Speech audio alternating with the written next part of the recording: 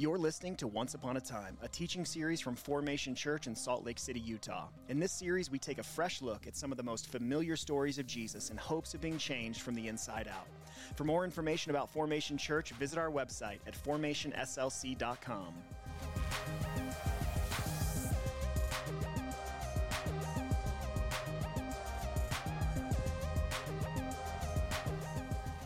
So, as many of you know, we have been in this series called Once Upon a Time. In fact, I think today may be the last week in that series. But as we have been studying the parables of Jesus in this series, it's made me think a lot about the power of stories and the power of books. I have been a reader for as long as I can remember. I love to read. And from a little girl, I remember reading, and I used to love Nancy Drew mysteries. Does anyone know Nancy Drew books? I loved Nancy Drew mysteries, and my goal in life was to be Nancy Drew when I grew up and to be an amateur sleuth like Nancy was. In my single adult years, I read a lot of romance novels. I wouldn't necessarily recommend that to you, but that's what I did, and I waited for my Prince Charming to ride up on a white horse. Now, here's the interesting thing about that. My Prince Charming, Noland, did ride up in a Ford Bronco, so I feel like I kind of sort of got my wish about the guy on the white horse. It was a red Ford Bronco, but anyway. I still love to read, and literally I usually have 2 to 3 library books checked out at any given time.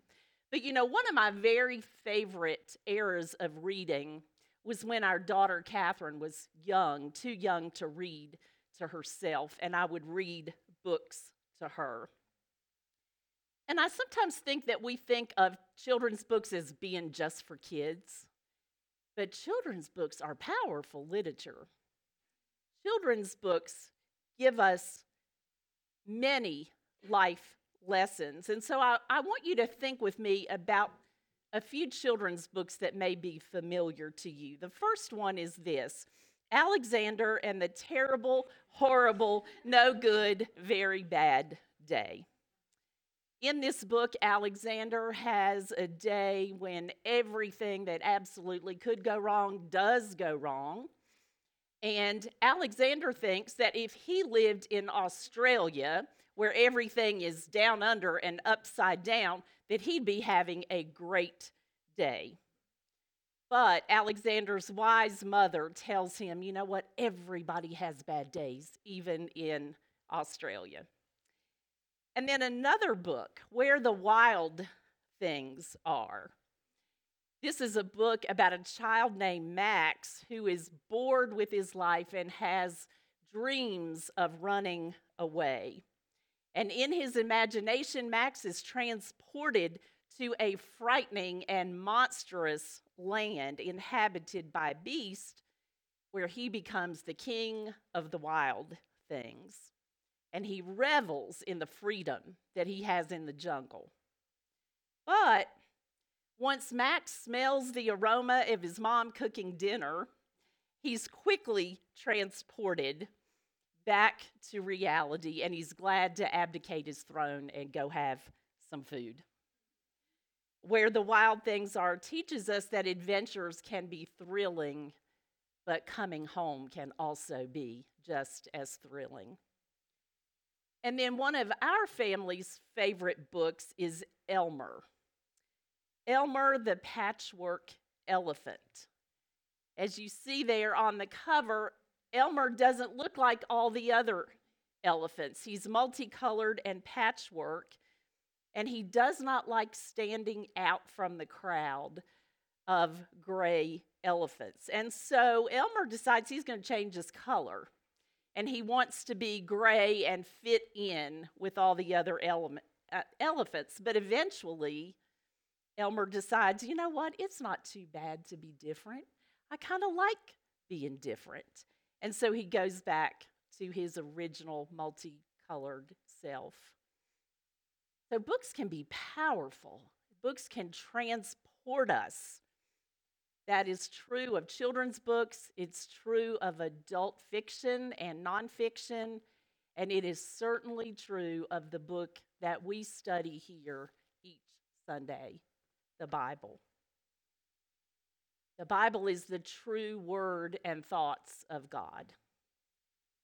The Bible was inspired by God, but it was written down by men, and it is one continuous story from beginning to end, from the book of Genesis to the book of Revelation. And the main character in this story is Jesus. And the main theme of this book is Jesus' redemption of mankind. The Bible was written for our benefit, and that's why we take time every week to study the words of this book. But you know, a really good technique when you're studying a text of Scripture on your own, a really good technique is to ask yourselves two questions about any text. And those questions are this. Number one, what does this passage teach me about myself? And then number two, what does this passage teach me about God? And just a little tip, that works on any passage of Scripture. Ask yourself those two questions. What does the passage teach about me? What does it teach about God? So today we're going to look at another parable or story that Jesus told, and this one comes from Luke chapter 15. This is the parable of the lost son, or sometimes called the parable of the prodigal son. So if you have Scripture, a copy of Scripture, if you turn with me to Luke chapter 15, this begins in verse 11, and I'm going to read the entirety of this parable before we begin to dissect it and talk about it. So Luke chapter 15, verse 11. If you don't have a copy of the Scripture, it's on the screen there. He, that's Jesus, also said, a man had 2 sons. The younger of them said to his father, "Father, give me the share of the estate I have coming to me." So he distributed the assets to him. Not many days later, the younger son gathered together all he had and traveled to a distant country, where he squandered his estate in foolish living. After he had spent everything, a severe famine struck that country, and he had nothing. Then he went to work for one of the citizens of that country, who sent him into his fields to feed pigs. He longed to eat his fill from the pods that the pigs were eating, but no one would give him anything. When he came to his senses, he said, "How many of my father's hired workers have more than enough food, and here I am dying of hunger? I'll get up, go to my father, and say to him, 'Father, I have sinned against heaven in your sight. I am no longer worthy to be called your son. Make me like one of your hired workers.' So he got up and went to his father. But while the son was still a long way off, his father saw him and was filled with compassion. He ran, threw his arms around his neck, and kissed him. The son said to his father, 'Father, I have sinned against heaven and in your sight. I'm no longer worthy to be called your son.' But the father told his servants, 'Quick, bring out the best robe and put it on him. Put a ring on his finger and sandals on his feet. Then bring the fattened calf and slaughter it, and let's celebrate with a feast, because this son of mine was dead and is alive again. He was lost and is found.' So they began to celebrate. Now his older son was in the field. As he came near the house, he heard music and dancing. So he summoned one of the servants, questioning what these things meant. 'Your brother is here,' he told him, 'and your father has slaughtered the fattened calf because he has him back safe and sound.' Then he became angry and didn't want to go in. So his father came out and pleaded with him. But he replied to his father, "Look, I have been slaving many years for you, and I never disobeyed your orders, yet you never gave me a goat that I could celebrate with my friends. But when this son of yours came, who has devoured your assets with prostitutes, you slaughtered the fattened calf for him." "Son," he said, "you are always with me, and everything I have is yours. But we had to celebrate and rejoice because this brother of yours was dead and is alive again. He was lost and is found." We're going to break this text down. And you may have already figured this out, but in this passage, the Father is meant to represent God, and the sons are meant to represent us, or humankind. And so if we keep that in mind, I want to start out with what I see as the big idea of this passage. And if you're taking notes, you may want to write this down. The big idea I see from this passage is that God is a gracious, loving Father, even when we are ungrateful, rebellious children. God is a gracious, loving Father, even when we are ungrateful, rebellious children. So that's our overarching idea, but I want us to dissect this passage even further and start by asking, what does this passage teach me about myself? And I see at least 3 truths that I think this passage teaches us about ourselves. Number 1 is this: our default mode is foolish. Our default mode is foolish. So this father distributed a portion of his assets to the younger son, and what did the younger son do? Verse 13 says, he squandered his estate in foolish living. This dude wasted, squandered, foolishly spent everything that the father had given him. And he ended up so hungry that he actually wanted pig slop to eat. Our default mode is foolish. You know, ever since Adam and Eve sinned in the Garden of Eden, every person born is a sinner. From the moment of our birth, sin is in our DNA. It's our default mode. And without the power of Jesus working in our lives through his Holy Spirit, we make foolish, detrimental, and often disastrous decisions.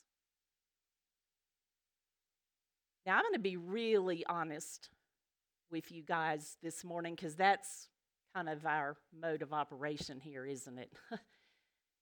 I have a tendency to be really judgmental. And regarding other people's failures and mistakes and screw-ups and mess-up and sins, I can sometimes catch myself thinking, I'd never do that. I wouldn't be that foolish. I've got better sense than that. But you know what? There are some benefits to aging. One of which is aging brings perspective. And the older I get, the more perspective I have, and the more that I'm committed to dig deep and learn about myself, I realize, honestly, I am not above or immune to any sin. And I bet that's true of you too. I love the quote from the 16th century reformer John Bradford as he was watching a group of prisoners being led to their execution. And he so eloquently said, "There, but for the grace of God, go I." There, but for the grace of God, go I. Do you understand that your default mode is foolish and left to your own devices? You're capable of making some pretty disastrous decisions. Will you lay down your pride enough this morning to admit that? Our default mode is foolish. That's the first thing I think this text teaches about ourselves. But the second thing is this: it is never too late to make life changes. It is never too late to make life changes. The text tells us that when the son hit rock bottom and came to his senses, he returned to his father and he admitted his sin. Another moment of honesty here. I lived a lot of my adult life pretending that I was a follower of Jesus. I was baptized when I was 12 years old, and although I had what I call warm fuzzies toward Jesus, I was not living for Jesus. His priorities were not my priorities. In fact, for several years, I was living in flat-out rebellion against what I knew Jesus wanted me to do, which was give up my career and be a stay-at-home mom. And then, just like the son in this passage hit rock bottom, I hit rock bottom with my health. I was 35 years old. I had a 3-year-old daughter, and I became so ill that my doctor said to me, "Denise, if you had waited 2 more hours to seek medical treatment, I could not have saved you."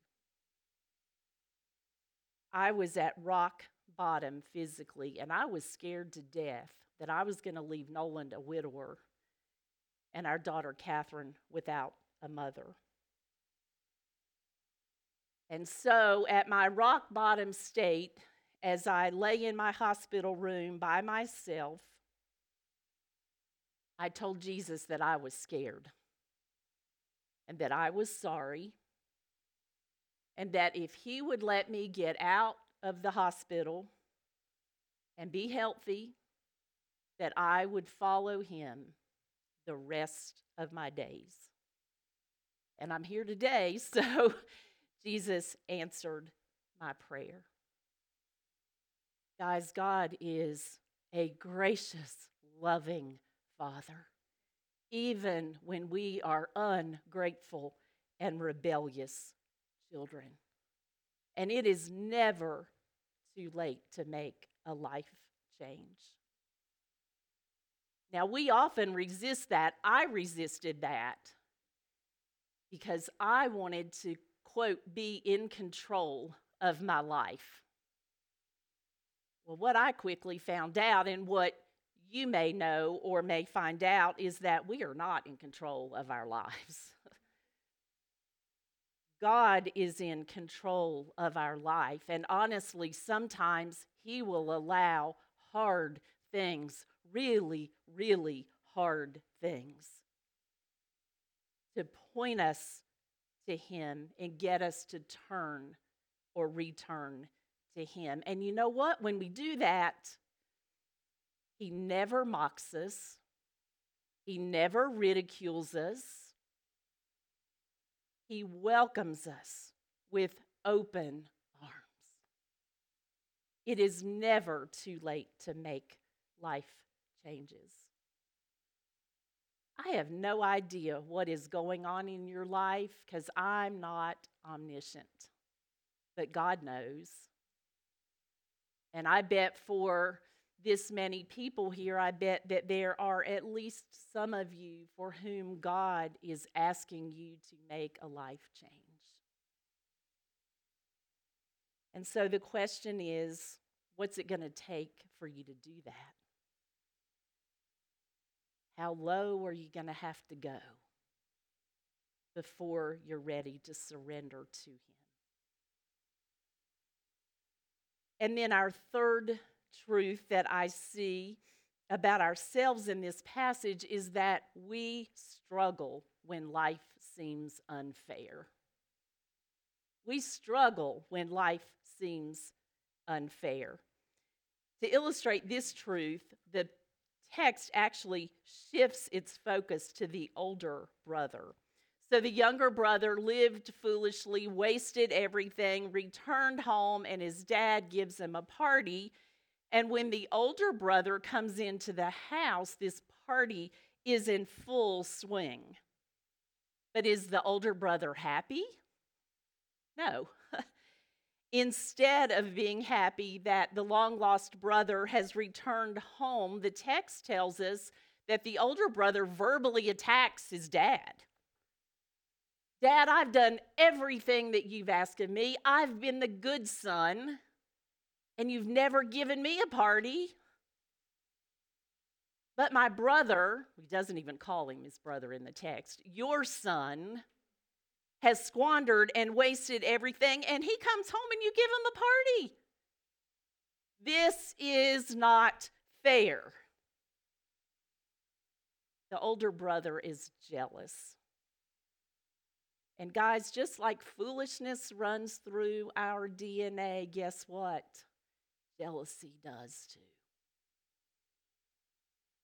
We struggle and find it difficult to be happy for someone else when we feel that we deserve something that we do not have.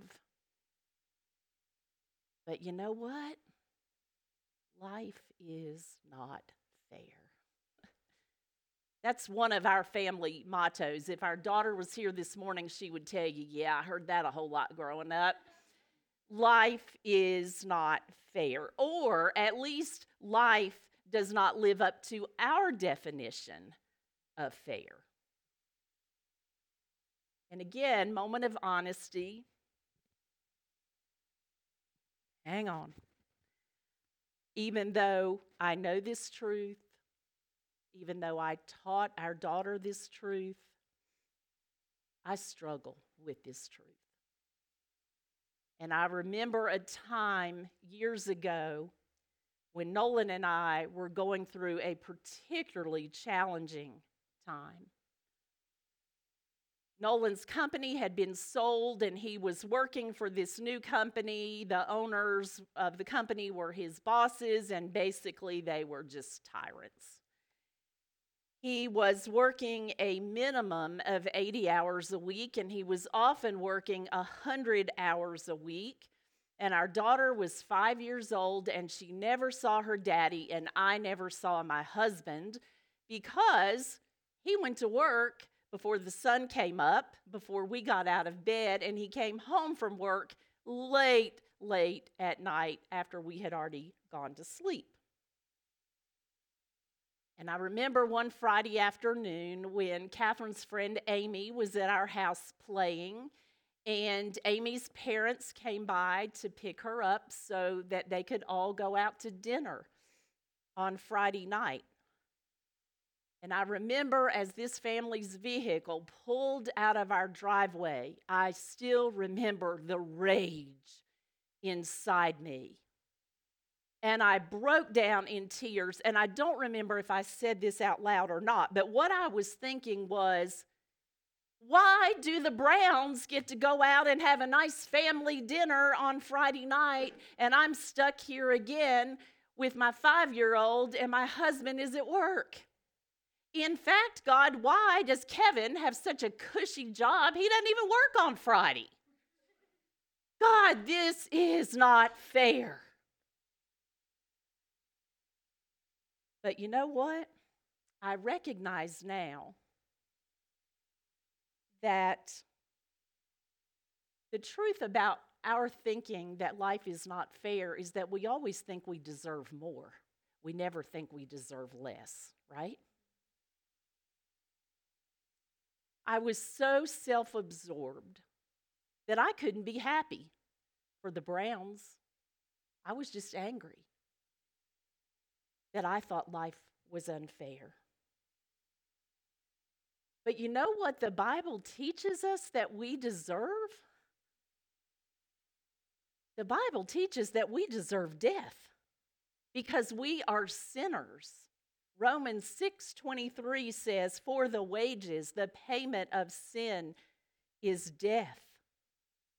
See, the reality is because we are all sinners, God does not owe us anything. In fact, if He gave us what we deserve, we would all get eternal destruction. So maybe you and I need to reset our thinking about fairness in life.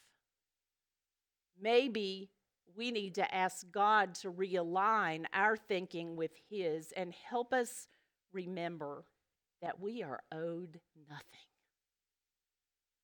And anything that we have is a gift from Him. So, 3 truths that this passage teaches about ourselves. Our default mode is foolish. It's never too late to make life changes, and we struggle when life seems unfair. But that's not all this passage teaches. This passage teaches us about God. 3 lessons or truths about God. First one is this: God sometimes gives us exactly what we ask for. God sometimes gives us exactly what we ask for. The younger son asked his dad for the inheritance, and the father gave it to him. Now, I don't know this because the text doesn't tell it, but I have to imagine this was not the first time this son had asked for this. I imagine he had been asking the father for his share of the estate, pestering the dad, begging the dad, badgering the dad. And one day the dad's like, "Sure, fine, here you go," knowing full well that this was not going to turn out well for the son. When my friend Patsy's son Ross was 3 years old, Patsy went shopping in July and she bought Ross a winter coat on super sale. Now, Patsy did not intend for Ross to wear the coat that day in July when she bought it. She intended to save the coat for winter. But Ross loved this coat so much that he insisted on wearing it to church on that Wednesday night for services. And so Patsy made the decision not to battle with Ross. She put the coat on him, she zipped the coat up, she loaded Ross in the car, and off they went to church. July in North Carolina is hot, and it's humid, like 95 degrees hot and 90% humidity. And as you can imagine, it didn't take very long until Ross became uncomfortable in the coat. They're driving to church and Ross is hot.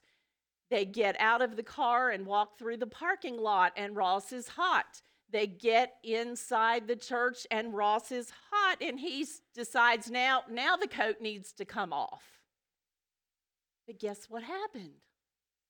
The zipper was stuck on the coat.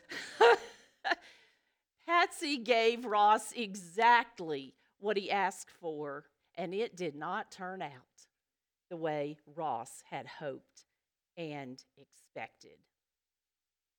In this parable, the father gave the younger son exactly what he asked for, and it did not turn out as the son expected or hoped. And you know, God sometimes does that. He sometimes gives us exactly what we ask for. Why? Because God is not a puppet master, and we are not his puppets. God gave us a brain and the ability to reason and think and logic. He gave us what theologians call free will, which is the ability to make our own choices. And sometimes God gives us exactly what we ask for by allowing us to make a choice that He knows is not best for us. As I said earlier, with age comes perspective. And as I look back over my life, I can tell you I am so grateful that God has not always given me what I've asked for, because I see how disastrous that would have turned out. So I think instead of being disappointed or distraught or discouraged when God doesn't answer our prayers exactly the way we think He should, when exactly we think He should, I think it would benefit us for us to stop and remember that God's ways are higher than our ways. And God sees the big picture, and we only see the here and now. God is a gracious, loving Father always. Always. The second truth that I think we learn about God from this passage is that God always welcomes the repentant. God always welcomes the repentant. Verse 20 says, while the son was still a long way off, his father saw him and was filled with compassion. He ran, threw his arms around his neck, and kissed him. This father was waiting. He was watching for this son to come home. And when he saw his son at a distance, he ran to the son and embraced him. God is never like we sometimes are. He's never standoffish. He never throws our past in our faces. He never sarcastically says, well, what took you so long? He never withholds his love. God is always, always, always overjoyed when we turn to Him. And so I wonder, are you this morning, are you living for God, or are you off like the younger son doing your own thing?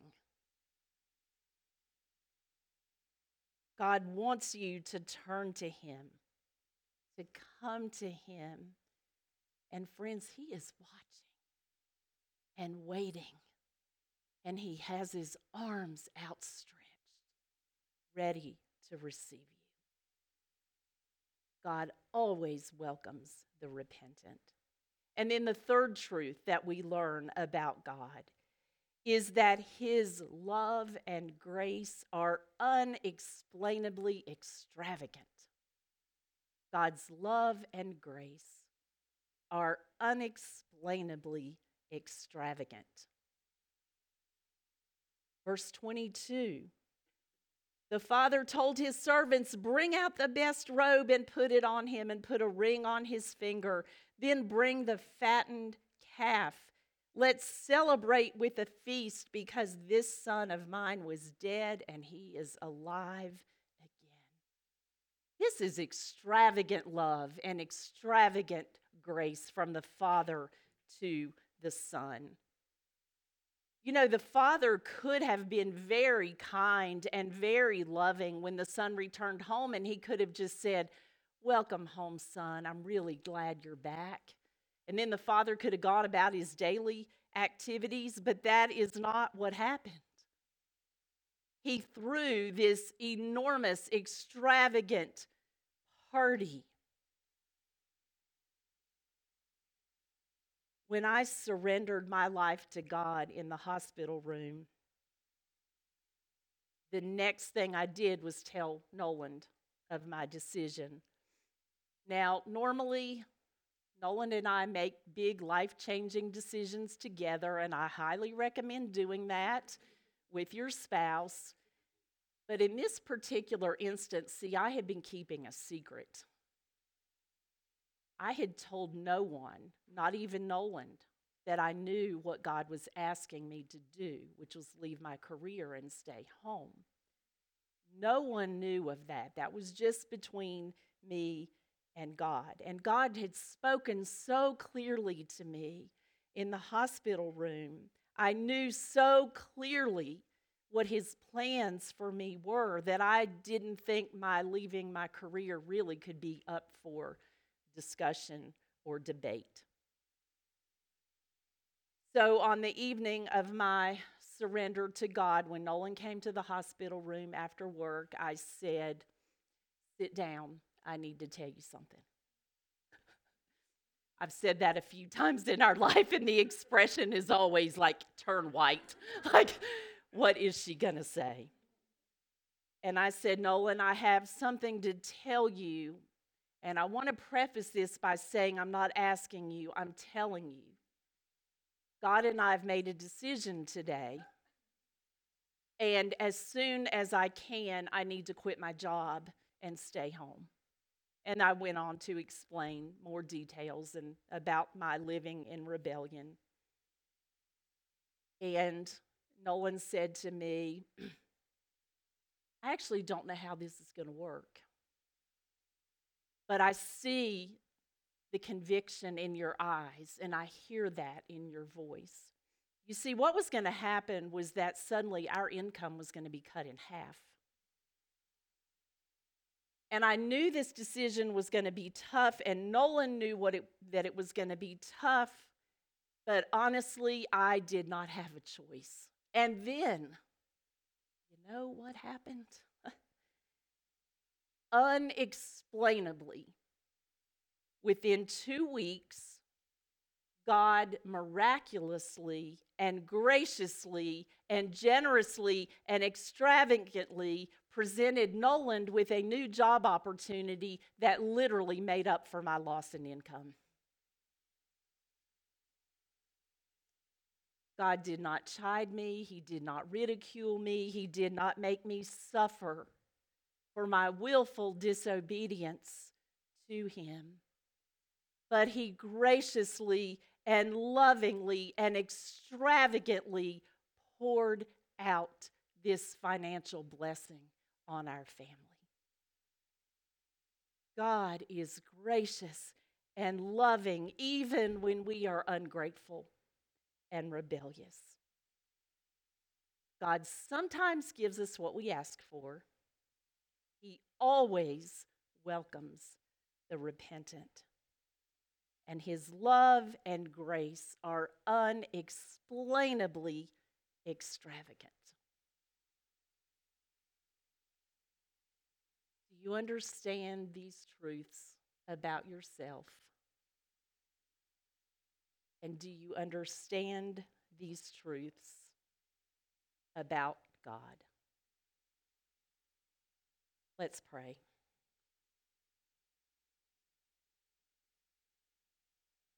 God, thank you for your word.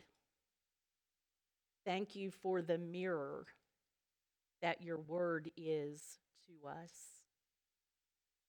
And Lord, would you give us the courage and conviction to look in that mirror and to understand what it is that you are saying to us today. In your name we pray. Amen.